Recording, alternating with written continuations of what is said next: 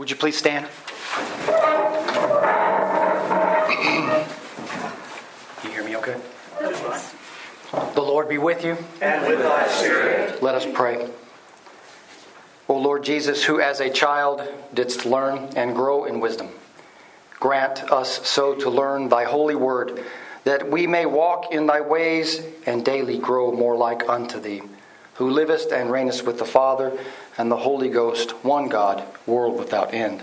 Amen. Thank you.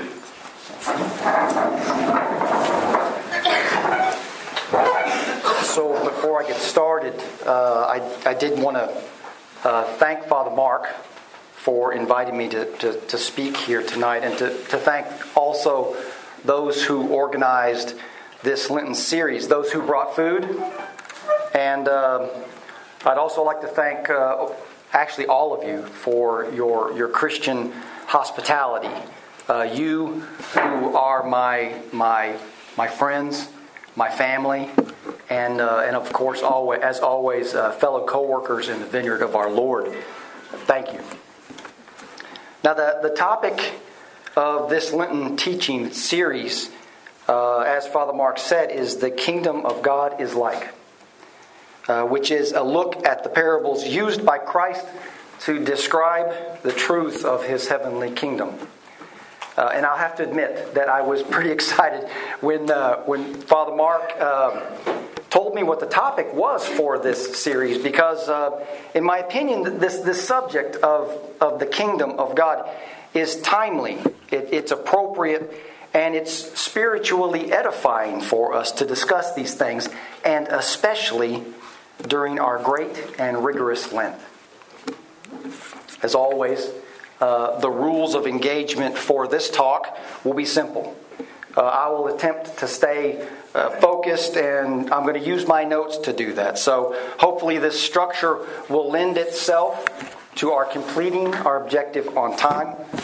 But if you have any comments or questions of any kind, I welcome you to offer them freely. You don't have to wait. Just go ahead and blurt them out. So to introduce this discussion, I wanted to start by stating that the kingdom of God which Christ will rule is not of this world, but will come with power and glory at the end of time. The church, which in popular Orthodox doctrine is called the kingdom of God on earth, has already mysteriously been given this experience. In the church, Christ is already acknowledged, glorified, and served as King and God. And His Holy Spirit has already been given to the world in the church with full authority and power, which makes it a divine reality and realization of God's presence among men through Jesus Christ our Lord. The kingdom of God, therefore, is celebrated and participated in the sacramental mysteries of the faith. It is witnessed in Scripture. It's witnessed in the councils. It's witnessed in the canons and the life and death of its saints. And it will become the universal and final cosmic reality for the whole of creation at the end of the ages, when Christ will come again in glory to fill all things with Himself by the Holy Spirit, that God might be all and in all. As Father Mark said earlier, tonight we're going to explore a few selected parables with the intent to learn more about this kingdom of God. And the first parable that we're going to look at tonight is the parable of the wise and foolish virgins. This text is taken from the 25th chapter of Matthew's Gospel, verses 1 through 13. And they are as follows. The kingdom of heaven shall be likened to 10 virgins who took their lamps and went out to meet the bridegroom. Now 5 of them were wise, and 5 were foolish. Those who were foolish took their lamps and took no oil with them. but the wise took oil in their vessels with their lamps. But while the bridegroom was delayed, they all slumbered and slept. And at midnight a cry was heard, 'Behold, the bridegroom is coming. Go out to meet him.' Then all those virgins arose and trimmed their lamps. And the foolish said to the wise, 'Give us some of your oil, for our lamps are going out.' But the wise answered, saying, 'No, lest there should not be enough for us and you, but rather go to those who sell and buy for yourselves.' And while they went to buy, the bridegroom came, and those who were ready went into the wedding with him, and the door was shut. Afterward the other virgins came also, saying, 'Lord, Lord, open unto us.' But he answered and said, 'Assuredly I say to you, I do not know you. Watch therefore, for you know neither the day nor the hour in which the Son of Man is coming.'" The kingdom of heaven is often described as a marriage between Christ and his church, right? That's our blessing, we know, when we come up. The divine marriage, which is to be consummated at the end of the age, is when the bridegroom, which is Christ, returns to escort his bride, the church, into the eternal wedding banquet.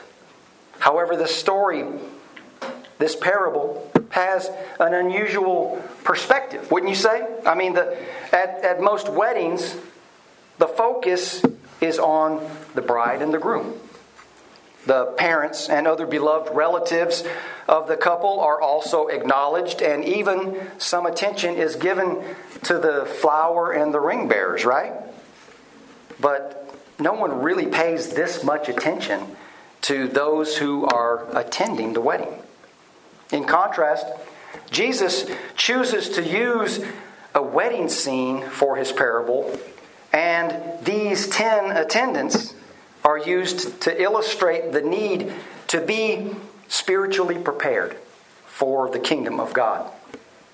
He doesn't even mention the bride, and only incidentally does he mention the bridegroom. His attention is focused on these 10 young ladies who were invited to the marriage. Now, just to give you just a little bit of background, in antiquity, weddings were always held at night, and it was customary for the bridegroom to go to the house of the bride and take her to the place where the wedding would be held. And as the couple walked through the streets, they would be joined by guests at various places along the route. Our Lord's story of the 10 maidens is, in essence, the story of such a group waiting for the bridegroom. So as we begin to interpret this parable, when we begin to look for its meaning, I believe it's important to first remember that it was intended for those who live in the intervening time between our Lord's first and second coming. In other words, that includes us. So then if we recognize ourselves somewhere in this story, then it becomes clear that it is intended to describe an element of watching, of waiting, of some common expectation that is vital and essential to our spiritual success.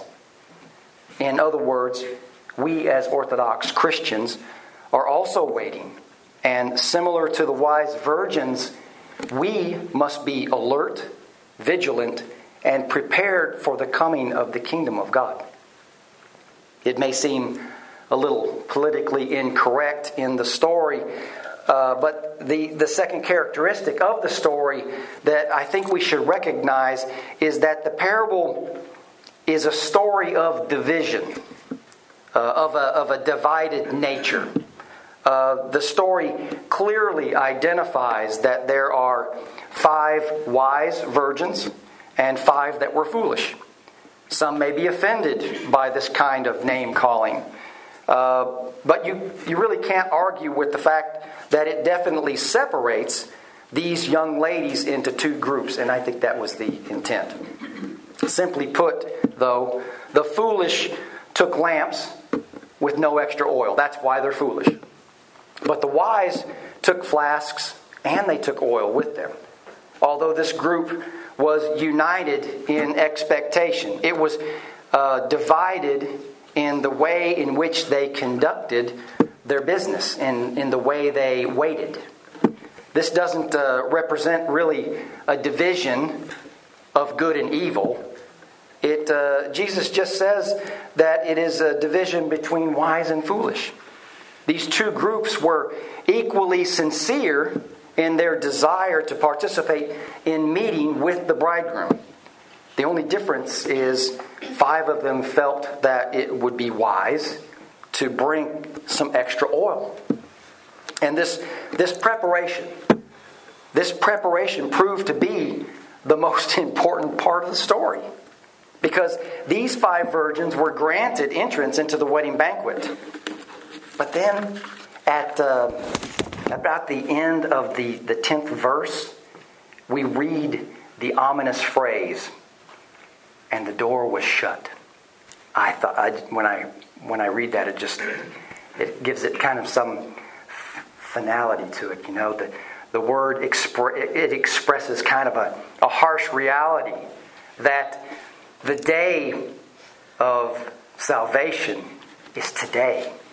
And I think we can back that up. St. Paul wrote in his second letter to the Corinthians, he writes, "See, now is the acceptable time. See, now is the day of salvation. And this is why the bridegroom does not recognize the foolish virgins." Meaning that once the door of the kingdom is shut, they've lost their chance to be near him. However, in our text, the Lord does offer encouragement to the disciples, and I think to you and I as well.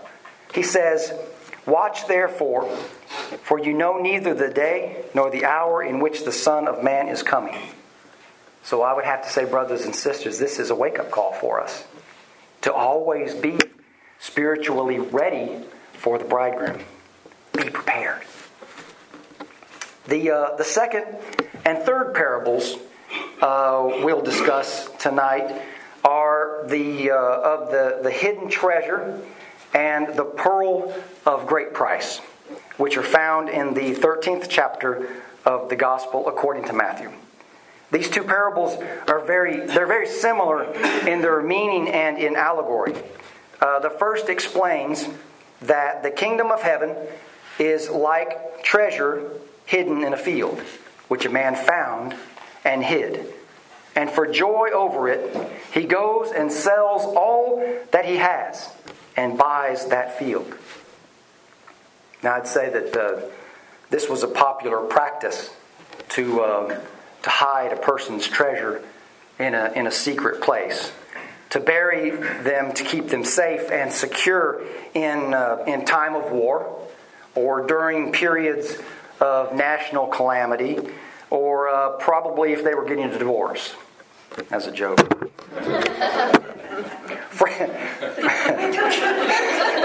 Sorry. Frequently it would happen that someone else would find where this treasure was hidden, and they would make use of it as if it were their own. It is about such a treasure trove that Christ speaks of in his parable. So in this story, a man who is out working the field, he's tilling this field, finds a treasure that's hidden in it. And he rejoices at the find. But hoping that he can make use of it, he keeps it a secret, and he carefully hides it again in the field so that no one else would find it. And then the man goes and he sells everything that he possesses and buys that field, so he becomes the owner of the field and has a right to the treasure. Christ uses this example of the treasure as a metaphor for the kingdom that the gospel preaches about, and which is supported by the grace of God, abiding in the church. The kingdom is a genuine treasure. In comparison with all other earthly goods, they're worthless. The kingdom is greater than gold, greater than silver, and more precious than the whole world. You see, a man can obtain the whole world, but without a place in the kingdom of God, in accordance with the gospel, he is nothing. But the kingdom is hidden and unknown to the person who only listens with his ears to the good tidings of Christ, and to whose heart they are unable to reach. In order for us to perceive this great treasure, for us to see the deeper reality of the kingdom, we must follow our hearts. That is the eye of our soul, otherwise known as the nous, to spiritually discern the true meaning of the treasure. Perhaps the man in the parable had passed by that place 100 times, for many years. That treasure may have lay there, no one suspecting that it was that close, till he discovered it. And precisely, also, many who listen to the gospel, they listen for years and hear about the kingdom of God, but do not see the treasure in it. They don't see it until it penetrates their heart. Only when this truth touches a person's heart is it possible to spiritually understand the true meaning of the teachings of Christ. But when this occurs, be ready, because everything else, except for the soul, loses its importance. And the realization concerning salvation through Jesus Christ is considered more important than just about everything in your life. The man from whom the parable speaks, what does he do when he finds this treasure? He sells everything that he possessed, and all just to buy that field where the treasure was buried. Somehow he knew that the blessed eternal life was hidden in the treasure of the kingdom of God. It is only necessary to find the treasure in order to make use of it. But it just lends itself to the question. I don't know if you're having that question. I had this question: where should we look for this treasure? Right? In which field? And the answer is, we find this treasure in many places. For example, in the field of honest prayer or reverent silence, in the ground of chastity and abstinence, in the field of sincere almsgiving. Friends, spare nothing in order to gain possession of such a field, and you will find the treasure that's in there. But there is a field, and I would be remiss if I didn't make a little bit of a plea for the church. So there is a field particularly close and accessible for all of us, which is our mother, the church. What a great treasure is hidden in her sacred gatherings, such as the office of Vespers and this Lenten series right here. In this parish life is hidden the presence of Christ, the Lord Himself. And in Him are hid all the treasures of wisdom and knowledge, as well as the treasures of all other gifts, spiritual and divine. What a treasure there is in the reading of the Gospels. The same power which proceeded forth in Christ's Word, that cast out demons, healed infirmities, raised the dead, and enlightened with the divine light. What a treasure there is in the mysteries, and especially in the mystery of the body and blood of our Lord Jesus Christ. In it, there is hidden eternal life, and with its unimaginable goodness. And then the parable of the pearl continues this same theme. I'll go ahead and read that. Again, the kingdom of heaven is like a merchant seeking beautiful pearls, who, when he had found one pearl of great price, went and sold all that he had and bought it. In antiquity, pearls were valued much more than they are in our time.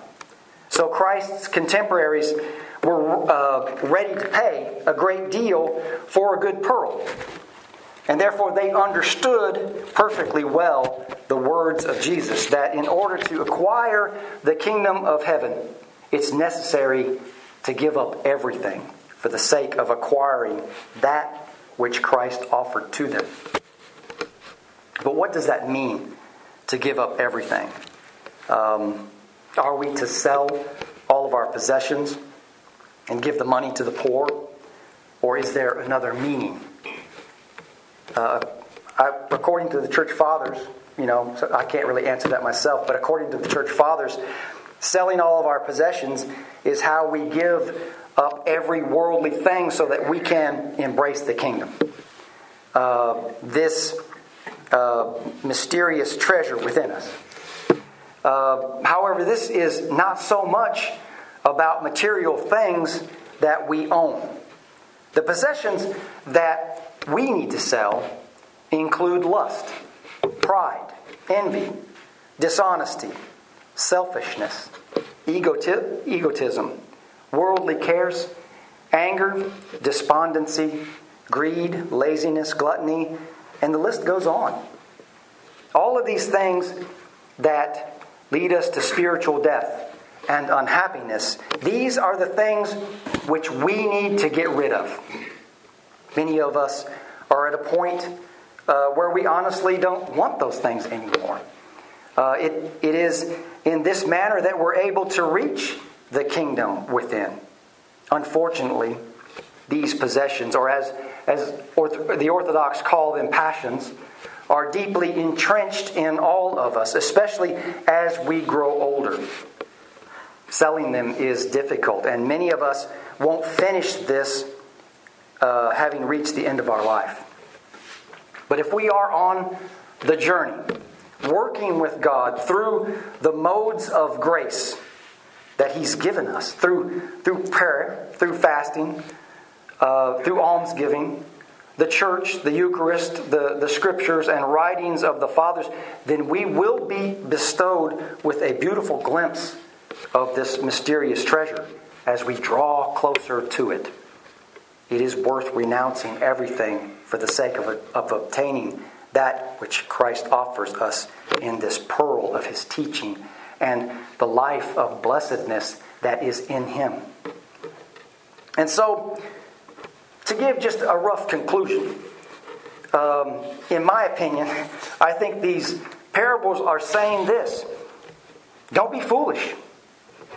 Search for treasure and truth and the truth of the gospel. And you all remember what Bishop Basil says about the truth of the gospel. The truth of the gospel is Jesus Christ. And then third, I think we need to repent.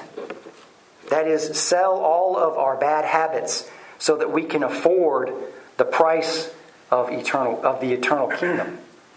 Now, there's not many words in our society that make people recoil more than the word repent, especially those who are not Christians. For some, repentance may conjure up images of a man with a bullhorn, probably would be down on Bourbon Street, thank you, yelling at people, Bible thumpers, and the occasional warning of impending doom for the world, right? Some people believe that to repent is to say the thing to themselves and ask Jesus into their heart. Say a prayer and ask Jesus into their heart. And then when you are saved, once saved, you are always saved. But is that really what it means to repent? The forerunner of Christ, John the Baptist, preached repentance. And in the Gospel of Matthew, where we've taken all of these parables, Christ's first sermon was repent, for the kingdom of God is at hand. So it seems Christ has tied repentance to the kingdom. And in fact, repentance is the key to the kingdom. The word repent comes from the Greek word metanoia, which essentially means to turn around, to do an about-face. In the life of the Orthodox Christian, this is not a one-time event. The sacrament of confession is a new baptism. We all agree with that. And there are, just for description's sake, there are two kinds of confession in the Orthodox Church.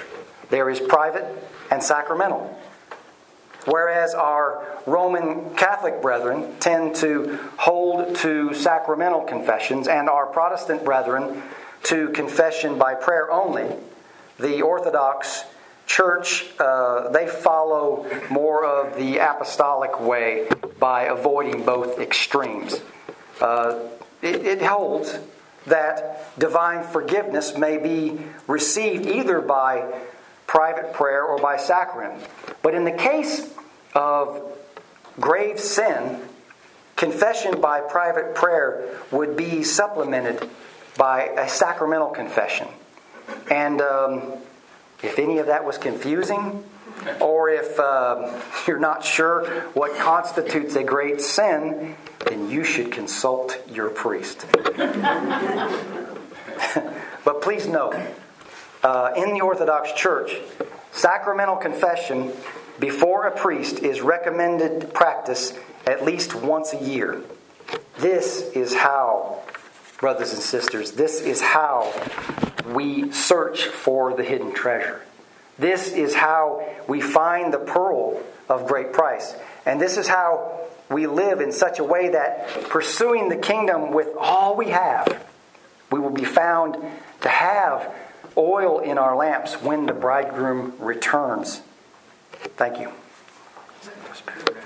Father? Yes, sir. Questions? Something in the parable about the treasure doesn't make sense. Okay. I'm a very logical person. You are that. You're an actuary. He's so out in someone else's field and finds the treasure, and he's going to claim it for himself. Yet he's going to buy the land, and then when he buys the land, it's his. The Christian thing to do, if he knows who owns the land, and he probably does, he would tell him about it. And I found your treasure. If that was the norm for the day, to bury your treasure. Sure. Well, I think First he stole the treasure, and then he's buying the land and putting it. Now, does it say that he found the treasure on that land, or he found a treasure and buried it on the land? No, that's what I'm trying to remember. As he was working the field. As he was working the field. Yeah. Yeah. So that's all right. No. that's a good question, Tom. We were overlooking human nature. In that area, there was a lot of cultivating going on, and so there were landowners, and there were people that worked the land, and there would be people that would lease the land and things like that. Oh, yeah. I always envisioned that's how the person found his way onto that land. The fact that he found it, this treasure, and that he wanted to keep the treasure for himself and not tell the landowner when he purchased the land. That does seem a little sneaky. Yeah. But I think it also speaks that, we're supposed to go to extremes for our salvation, So it's okay to cheat other people when you're... I'm gone, folks. That was a joke.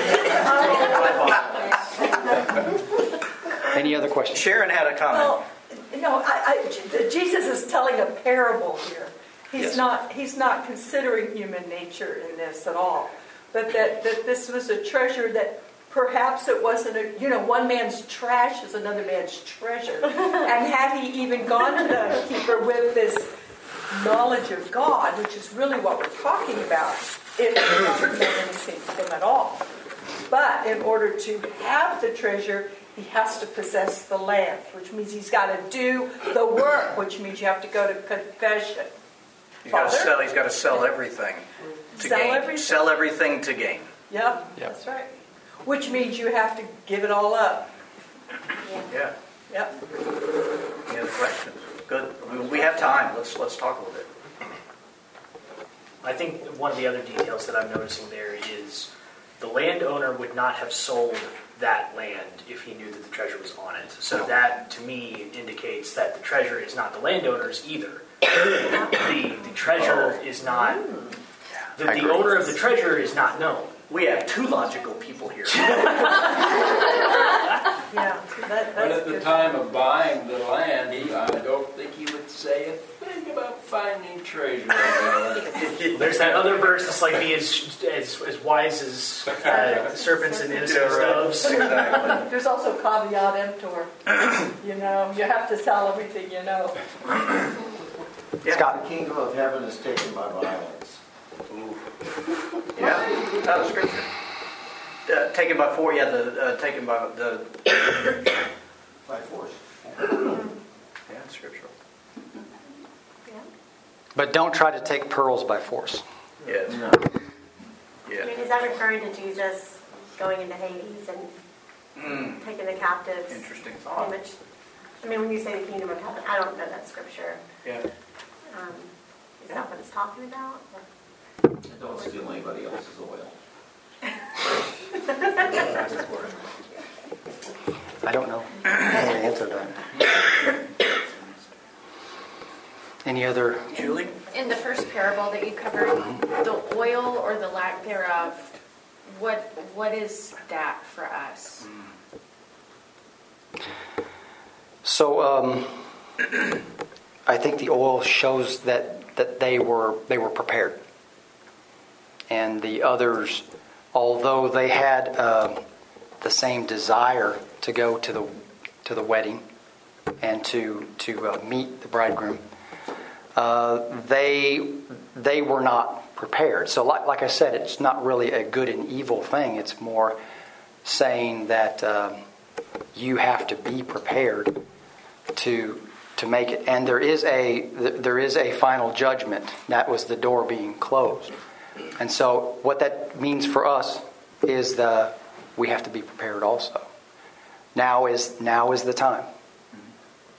Father, would it be a stretch to think that those prepared with the oil receive the light, whereas the other ones are left in darkness? Yeah, absolutely. That particular parable has a lot of, like maybe 5 different layers of symbology that you can look at, and I just didn't think didn't have time for going through all of it. After getting filled with lentils. I have a thought, Father. Let's go back to last week's teaching. Because in last week's teaching, one of the parables where Jesus said the kingdom of God is the parable of the sheep and the goats. And again, with what Father started with, there's a separation, there's a division, just like in the first one that he spoke of tonight. There's always this sense of the judgment, of the discerning judgment, perfect judgment of Christ. Right? And there's a separation. Let's think about last week's to help understand this week's, perhaps in that very same question. What was the means by which, in the sheep and the goats, that people were allowed access to eternal joy? Right? What was that? Do you remember? Clothing, naked, giving water.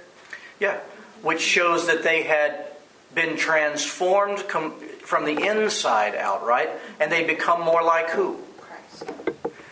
Our discipline, our labor, our work, our sober and vigilant spirituality that Father was talking about, the natural result of that oneness with Christ and our being sober and vigilant to stay within that oneness, the natural result is the blossoming of the fruit of the kingdom of God in our lives.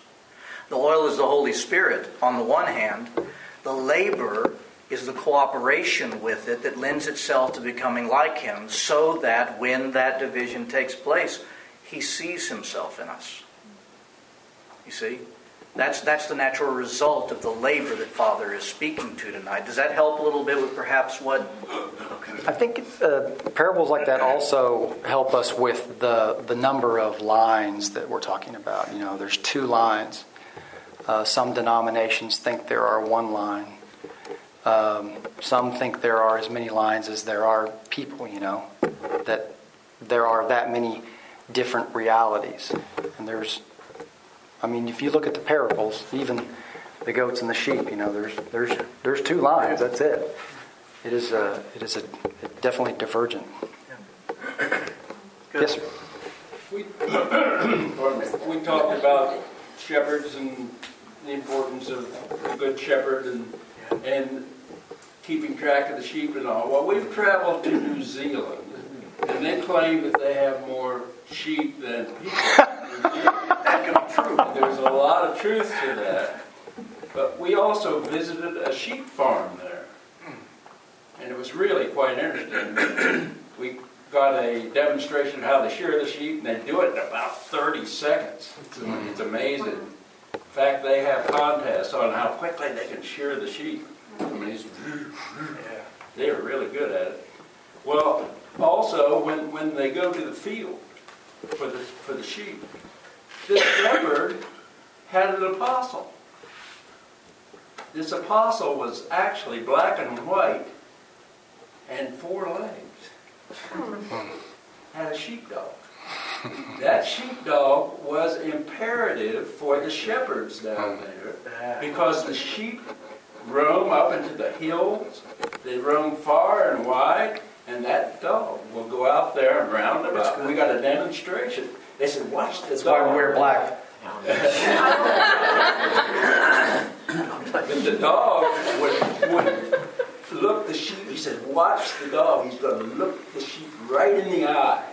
And he gets their attention that way. And then he grabs them up and brings them in. It's just amazing. Amazing. That's a beautiful picture. Yeah. Hound of heaven. Hound of heaven. There you go. That's a story. Yeah, right. Absolutely. That's a lot of girls. Are there any other questions? One part of the parables still doesn't quite make sense to me. Okay. I'm sure many, but the one that I'm aware of is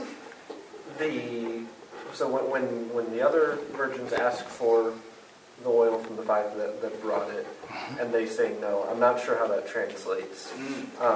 Because it seems to suggest that we have the option to essentially give our salvation to others, but that we ought not to. But that doesn't quite make sense to me. Yeah. Have you ever had a friend that was kind of going astray, growing up? I know your mom's over there. She's eyeballing you pretty hard right now. I'll keep it clean, okay? My mother and father-in-law are right there, so I'm gonna keep it clean.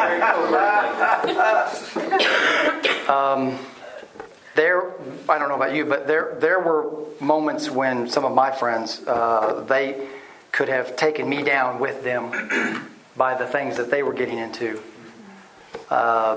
Probably easier than it was for me to pull them up. And so I think it's just another layer of trying to describe the difference between foolish and wise. The wise did not give oil because then they might not have enough so that they could make it to the wedding banquet. And I think the parable is showing that as a good thing to do. Although, it's kind of tough sometimes. Tough love. There you go. And they were told to be sure you have enough. Yeah, you're exactly. That's good. Yeah. Good question. And I think they gave them really good advice. Yeah. Go and buy for yourself. Yeah. They didn't leave them completely. Because if it always seemed to me like there's the possibility that if they split the amount of oil between the 10, that maybe all 10 wouldn't have made it. Yeah. Well, that was helpful. Good. Good question. All right. I would like to leave you with a question, and it has to do with now back to the treasure parables. while he was speaking about that and reading the the parables, I was thinking about something very practical that it's been on Korea Debbie and I's mind for way too long, and we still haven't gotten to it, but like we all do, we intend to, right?